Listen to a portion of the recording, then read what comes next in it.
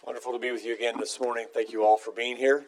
Thank you for giving me the opportunity to lead your thoughts along things spiritual. And I hope the things that we talk about this morning will be helpful to us. You ever known any stories that had wonderful things in it, but ended up having a bad ending? We see it a lot in the sports world where someone is incredibly blessed with athletic ability. They've been very successful in their athletic pursuits. They get the big contract, everything's going their way, and then that goes to their head, and they end up in some type of criminal activity, and their whole career is destroyed. A story that had a great turn, but then at the end, a bad ending. Turn your Bibles to Luke chapter 17. In Luke chapter 17, we have one of those stories where a great blessing is bestowed, but we have a bad ending to how this story ends. In Luke chapter 17, Jesus is approached by 10 lepers who ask them to heal them. And he does, and we see a bad ending as a result. In Luke chapter 17, beginning in verse 11, "Now it happened as he went to Jerusalem that he passed through the midst of Samaria and Galilee. Then as he entered a certain village, there met him 10 men who were lepers, who stood afar off. And they lifted up their voices and said, 'Jesus, Master, have mercy on us.' So when he saw them, he said to them, 'Go show yourselves to the priest.' And so it was that as they went, they were cleansed. And one of them, when he saw that he was healed, returned and with a loud voice glorified God, and fell down on his face at his feet, giving him thanks. And he was a Samaritan. So Jesus answered and said, 'Were there not 10 cleansed, but where are the 9? Were there not found any who returned to give glory to God except this foreigner?' And he said to him, 'Arise, go your way, your faith has made you well.'" Jesus heals these 10 men of their terrible disease of leprosy. And at the end of that, only one returns to give him thanks. And Jesus asks, "Where are the 9? This morning, I think we can learn important lessons from this account that will help us as we live our lives and we strive to live a life that's pleasing to God, and that God does not have to look at us like he did those 9 who were unthankful. The first lesson we learn from this story is that we need God's help. The lepers here in this story were in a terrible predicament. Leprosy was then, and still remains today, a terrible disease. It was worse in those days, but it is still a problem today. Leprosy is a long-term bacterial infection. It leads to damage of the nerves, the respiratory tract, skin, and the eyes. Nerve damage resulting from leprosy can remove your ability to feel pain and may lead to the loss of your extremities. There are pictures, if you look them up on the internet, of people who have hands with fingers that are eaten off and missing because of the nerve damage and the infection that can come from that, and you don't realize you have an infection until it's too late, and parts of your extremities fall off. It was a terrible disease in those days because there was no cure. Today, you can be cured of leprosy, although the treatment may last 6 to 12 months to cure you of this terrible disease. Back then, there was no cure. And so that helps us explain why, for example, in 2 Kings chapter 5, in 2 Kings chapter 5, as Naaman is stricken with leprosy, he goes to great extremes to try and find a cure because there was no known cure. But he's told of one that may exist. In 2 Kings chapter 5, beginning of verse 1, "Now Naaman, commander of the army of the king of Syria, was a great and honorable man in the eyes of his masters. Because of it, by him the Lord had but a leper. And the Syrians had gone out on raids and had brought back captive a young girl from the land of Israel. She waited on Naaman's wife. Then she said to her mistress, 'If only my master were with the prophet who is in Samaria, for he would heal him of his leprosy.' And Naaman went in and told his master, saying, 'Thus and thus said the girl who is from the land of Israel.' Then the king of Syria said, "Go now, and I will send a letter to the king of Israel." So he departed and took with him 10 talents of silver, 6,000 shekels of gold, and 10 changes of clothing. Then he brought the letter to the king of Israel, which said, "Now be advised, when this letter comes to you, that I have sent Naaman my servant to you, that you may heal him of his leprosy." And it happened when the king of Israel read the letter, that he tore his clothes and said, "Am I God to kill and to make alive, that this man sends a man to me to heal him of his leprosy? Therefore, please consider and see how he seeks a quarrel with me." Naaman had leprosy. It was a terrible, terrible disease, but he hears that there might be someone who could heal me in Israel.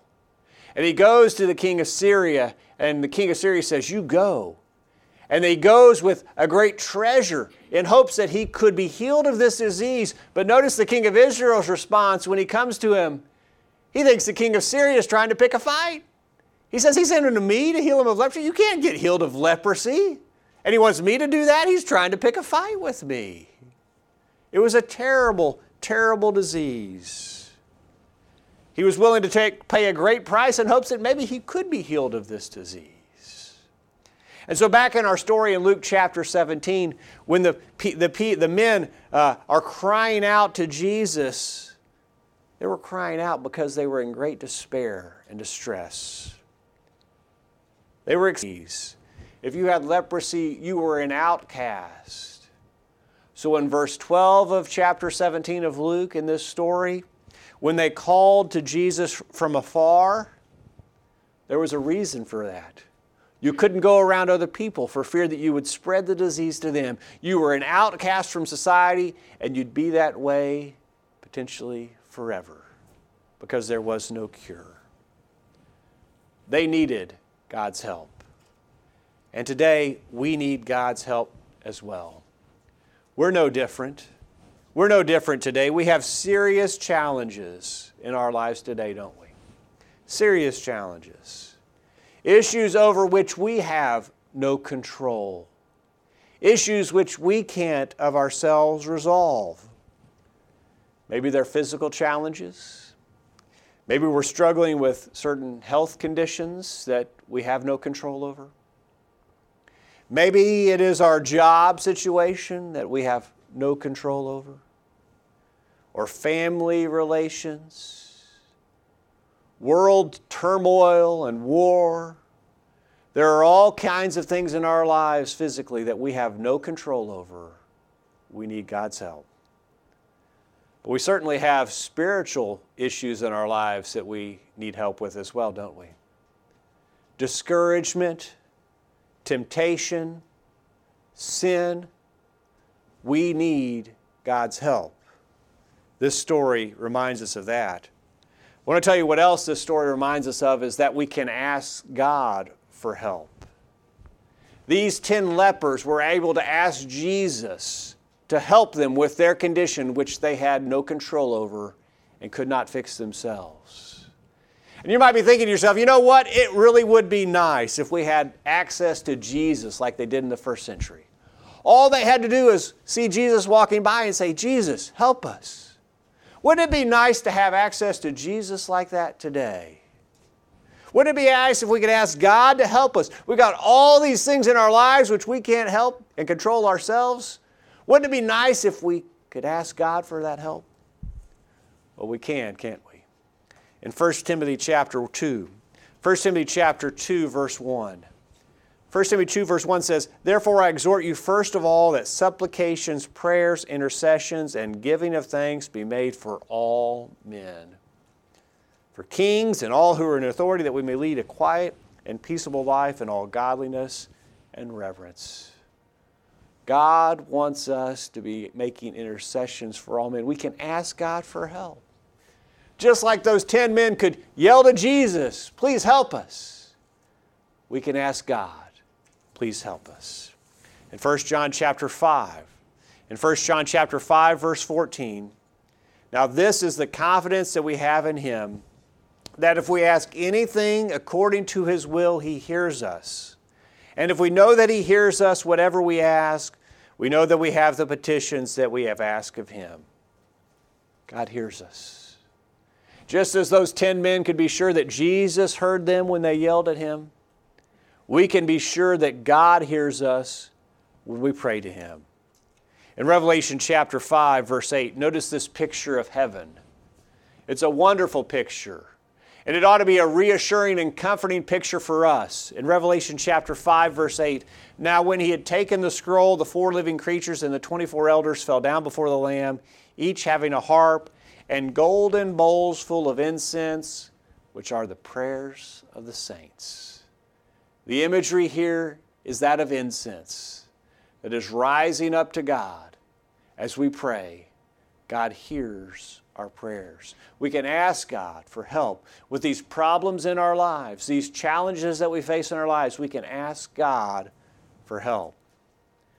Before we leave this point, though, we do have to remind ourselves that this promise and this blessing is for those who are trying to live for God. In Proverbs chapter 28, verse 9. Proverbs chapter 28, verse 9. Notice what happens when those who are wicked pray. Proverbs 28, verse 9. One who turns away his ear from hearing the law, even his prayer is serving God when he prays. The person who doesn't care about God, who is interested in serving God, when he prays, it's not like that sweet incense that's rising to God. It's a stench. It's an abomination when a wicked person prays to God. And how many wicked people pray to God? Many wicked people pray to God, don't they? When they get in a bind, when they get that bad diagnosis at the doctor that something's terribly wrong with their health, oh, then they'll pray to God. They don't have any concern about God any other time. They pray to God hoping they'll hear them then. Proverbs 28 verse 9 says that prayer's an abomination. God listens to those who want to serve him. Look at 1 Peter chapter 3 verse 12. 1 Peter chapter 3 verse 12 says if we want God to hear our prayers, we need to be seeking God in our lives. We need to be doing his will. I can't thumb my nose at God and then pray to him when things get bad. No, I need to be serving him every day of my life, and then God will hear my prayers. 1 Peter chapter 3 verse 12. For the eyes of the Lord are on the righteous, and his ears are open to their prayers, but the face of the Lord is against those who do evil. If I want God to hear my prayers, I need to be seeking him in my life. But we can ask God for help. And when we do, we need to have confidence that God will help. This promise that God will hear our prayers if we ask him for help is no confidence and no comfort at all unless we know that God will hear our prayers. And this account in Luke chapter 17 shows us that God will help. Even in situations that are dire, even in situations that are serious, even like these lepers, when times are terrible. These lepers were asking for a lot, and Jesus heard them. Look back in Luke chapter 18. Excuse me. Luke chapter 18, verse 1.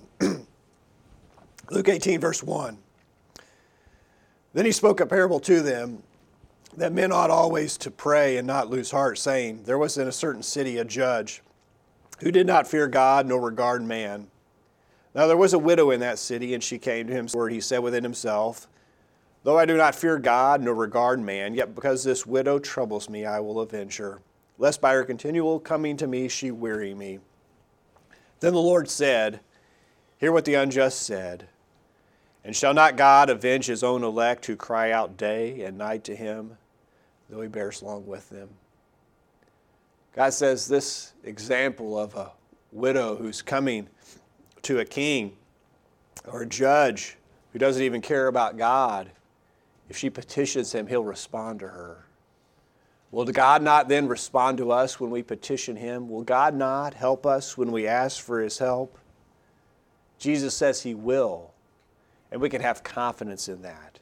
In James chapter 5, look at verse 16.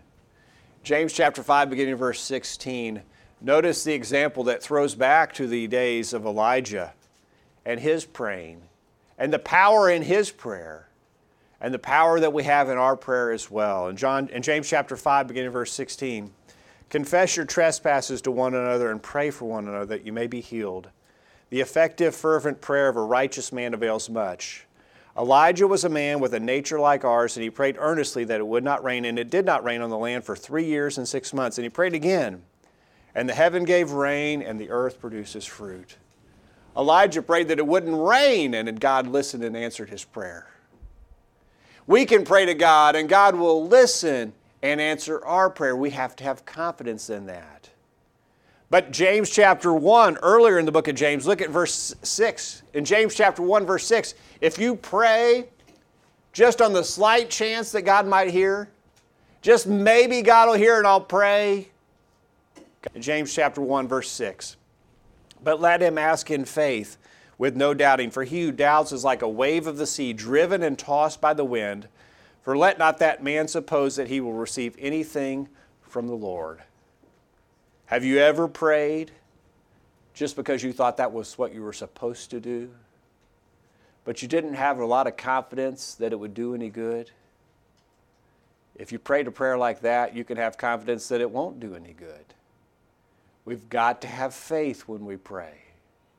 We've got to have faith that God will hear our prayers. God will help if we ask for it. I want to tell you, as we look at this story and important lessons for us, I think one of the important lessons that we have to get from this story is that when God helps us, we need to realize that He has. If you've still got your Bibles open there in Luke chapter 17, look back at verse 15. Luke chapter 17, verse 15. Jesus told them to go present themselves to the priest, and they're going, in verse 15, and one of them, when he saw, giving him thanks, and he was a Samaritan. You know, too often I'm afraid that we go to God in prayer, and we have faith that He will answer our prayers, and He does. We never stop to realize that He answered our prayers. We just go on to the next fire or the next conflict or the next crisis. When God answers our prayers, we need to stop and realize that they've been answered. And maybe I'm reading too much into it, but it doesn't look like the other 9 were paying much attention, does it? They were going about doing what they were doing, but they didn't stop to realize, hey, wait a minute, we've been healed. The one man realized that his request had been granted. We need to understand that. Maybe you need to stop and think about some things that you've been praying about. Maybe in the last month, you've been praying about anything that's serious? Have you been asking God for help with anything that has you concerned? Help that you need from God that you've been praying for? Has He answered those prayers? Have you stopped to consider, has God answered my prayers? David understood all that God had done in the 40th Psalm. Look at verse 1. David had been circumspect in looking at his life and realizing the work that God had done in it. In Psalm 40, verse 1, I waited patiently for the Lord, and He inclined to me and heard my cry. He also brought me up out of a horrible pit, out of the miry clay, and set my feet upon a rock and established my steps. He has put a new song in my mouth, praise to our God. Many will see it and fear and will trust in the Lord. Blessed is that man who makes the Lord his trust, and does not respect the proud, nor such as turn aside to lies. Many, O Lord, my God, are your wonderful works which you have done, and your thoughts towards us cannot be recounted to you in order. If one would declare and speak them, they are more than can be numbered. David says, God has been helping me. He took time to stop and realize that. We need to do that as well. Last week in our study in Daniel chapter 2, if you want to turn back in your Bibles to Daniel chapter 2, in our 9 o'clock hour on Sunday mornings in our Bible class, we've been studying the book of Daniel and the lessons that we learned from that and the encouragement we learned from that. In Daniel chapter 2, you remember Daniel is presented with the challenge that you need to tell Nebuchadnezzar what his dream meant. And not only do you need to tell him what his dream meant, you first have to tell him what his dream was so that he knows you're not bluffing the response. And if you don't, you're going to get cut up in pieces and your house is going to get burned to an ash heap. It was serious business. And so Daniel goes home and he tells Shadrach, Meshach, and Abednego, which are also known as Hananiah, Mishael, and Azariah, what's going on. And they go to God and they ask him for his help. But notice how Daniel responds when God answers their prayer. In Daniel chapter 2, verse 17, then Daniel went to his house and made the decision known to Hananiah, Mishael, and Azariah, his companions, that they might seek mercies from the God of heaven concerning this secret, so that Daniel and his companions might not perish with the rest of the wise men of Babylon. Then the secret was revealed to Daniel in a night vision, so Daniel blessed the God of heaven. Daniel answered and said, Blessed be the name of God forever and ever, for wisdom and might are his. And he changes the times and the seasons. He removes kings and raises up kings. He gives wisdom to the wise and knowledge to those who have understanding. He reveals deep and secret things. He knows what is in the darkness, and light dwells with him. I thank you and praise you, O God of my fathers. You have given me wisdom and might, and now have made known to me what we ask of you, for you have made known to us the king's demand. Therefore Daniel went to Arioch, whom the king had appointed to destroy the wise men of Babylon. He went and said thus to him, Do not destroy the wise men of Babylon. Take me before the king, and I will tell the king the interpretation. Daniel, you'll remember, had asked for time from the king because this was an urgent thing. The king was ready to chop people up and burn their houses. And Daniel said, Give me some time. And he goes to pray to God and he asks God for help, and God helps him. Now, time's of the essence. If he'd been like us, I'm afraid we would have rushed to the king and said, King, I got it. And he takes time to be mindful of that. We need to stop. We need to realize when God has answered our prayers, when God has provided us the help that we've asked for, we need to stop and realize that. The 9 men apparently didn't realize that. The one man did, and he's praised by God. We need to realize when God has helped us. And furthermore, we must be thankful. How could the 9 not have returned to give thanks to Jesus for healing them? Remember the condition they were in. They were social outcasts. They had a disease that couldn't be cured. They needed help, and they'd asked for it, and they had gotten it, and they didn't return to give God thanks. Isn't that amazing? You ever been in an occasion where your kids were being given presents by others? Maybe it was a birthday party or some other kind of event where kids were getting presents. And they unwrap one and they go and start unwrapping the next one, and you have to stop them and say, no, now they'll say thank you. It's embarrassing, isn't it, for a parent to have to tell their kid to say thank you. I want to tell you it's embarrassing when adults don't thank God. God is blessing us continually. God is answering our prayers. And brethren, it's embarrassing when we don't tell Him thank you. In fact, it's sad that there has to be any instruction in the Bible for us to tell God thank you. God shouldn't have to tell us to tell Him thank you. And yet over and over again in the Bible, He says, tell me thank you. Can you say thanks? Can you be thankful? We need to give God thanks for all the things that He gives us. In Colossians chapter 4, verse 2. In Colossians chapter 4, verse 2, continue earnestly in prayer. Well, that's what we talked about, asking God for help. Continue earnestly in prayer, being vigilant in it with thanksgiving. These ideas of asking God for help and being thankful for when He gives it to us have to go hand in hand. We've got to give God thanks for all that He's done for us. In the passage that Grant read for us in 1 Thessalonians chapter 5, verse 17, again, they're put together. Pray without ceasing, in everything give thanks to God. For this is the will of God in Christ Jesus for you. Don't stop praying. This is the will of God for you. God wants you to be thankful when He helps you. Now, if something's is God's will, you'd get serious about doing it, wouldn't you? It's God's will that you not steal. It's God's will that you flee fornication.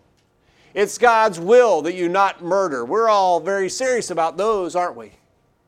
Well, how about giving thanks? That's God's will. Are we thankful like we should be? And notice the benefit for us. If we will stop and realize how God has helped us and give Him thanks for it, look at Philippians chapter 4, verse 6. I don't think it's coincidental that being thankful goes along with this idea of asking for God's help in Philippians chapter 4, verse 6. Be anxious for nothing, but in everything by prayer and supplication with thanksgiving, let your requests be made known to God.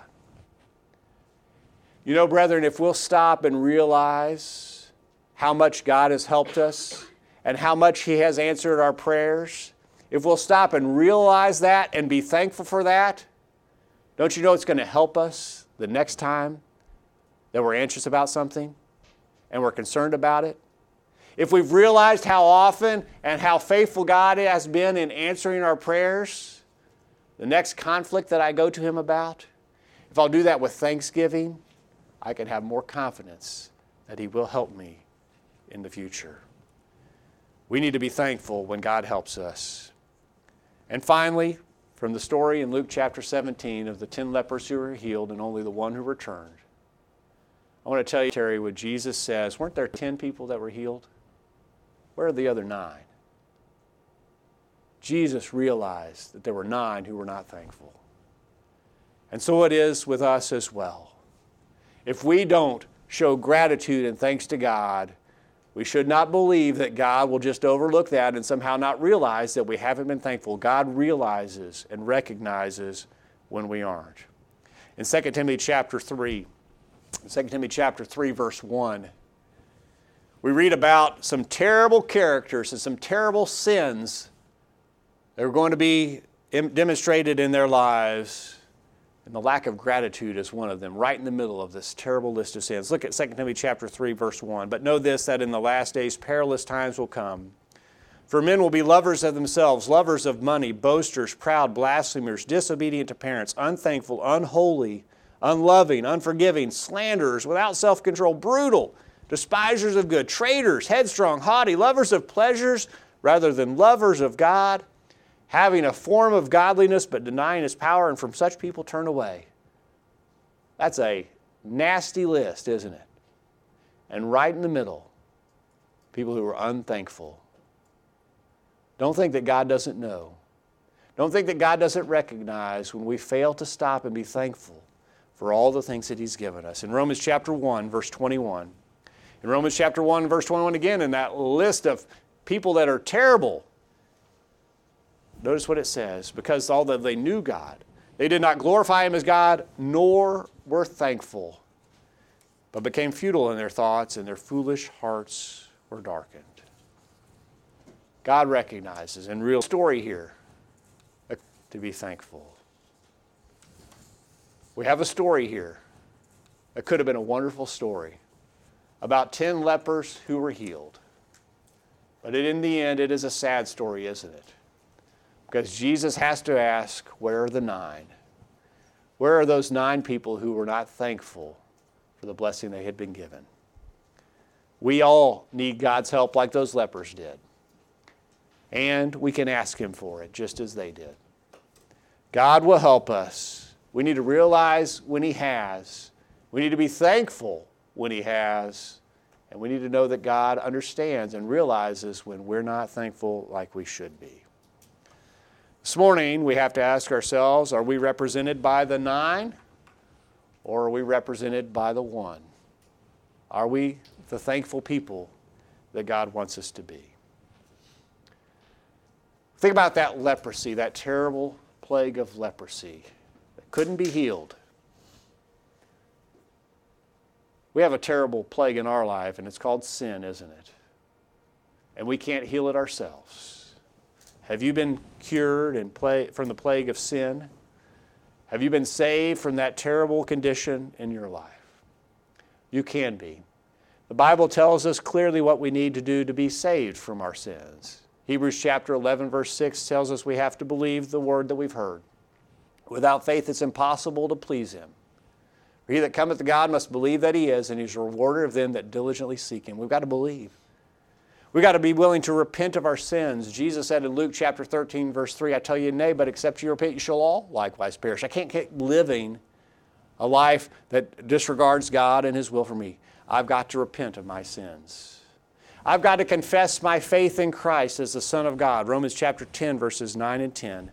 If you confess with your mouth the Lord Jesus and believe in your heart that God has raised Him from the dead, you will be saved. For with the heart one believes unto righteousness, and with the mouth confession is made unto salvation. And I must be baptized in order to be saved from my sins. Mark chapter 16, verse 16 says, he who believes and is baptized will be saved, but he who does not believe will be condemned. We're like those lepers. With sin in our life, we need to be saved from that. And through God's Son, He has offered that way of salvation. Have you taken advantage of it? Or you're here this morning and you've become a Christian, but you've turned away from that. Maybe one of those ways you've turned away is just by not being thankful like God wants you to be. And if you've not been living like you should, there's no better time than right now to make correction to that. And if we can help, please let us know while we stand and sing.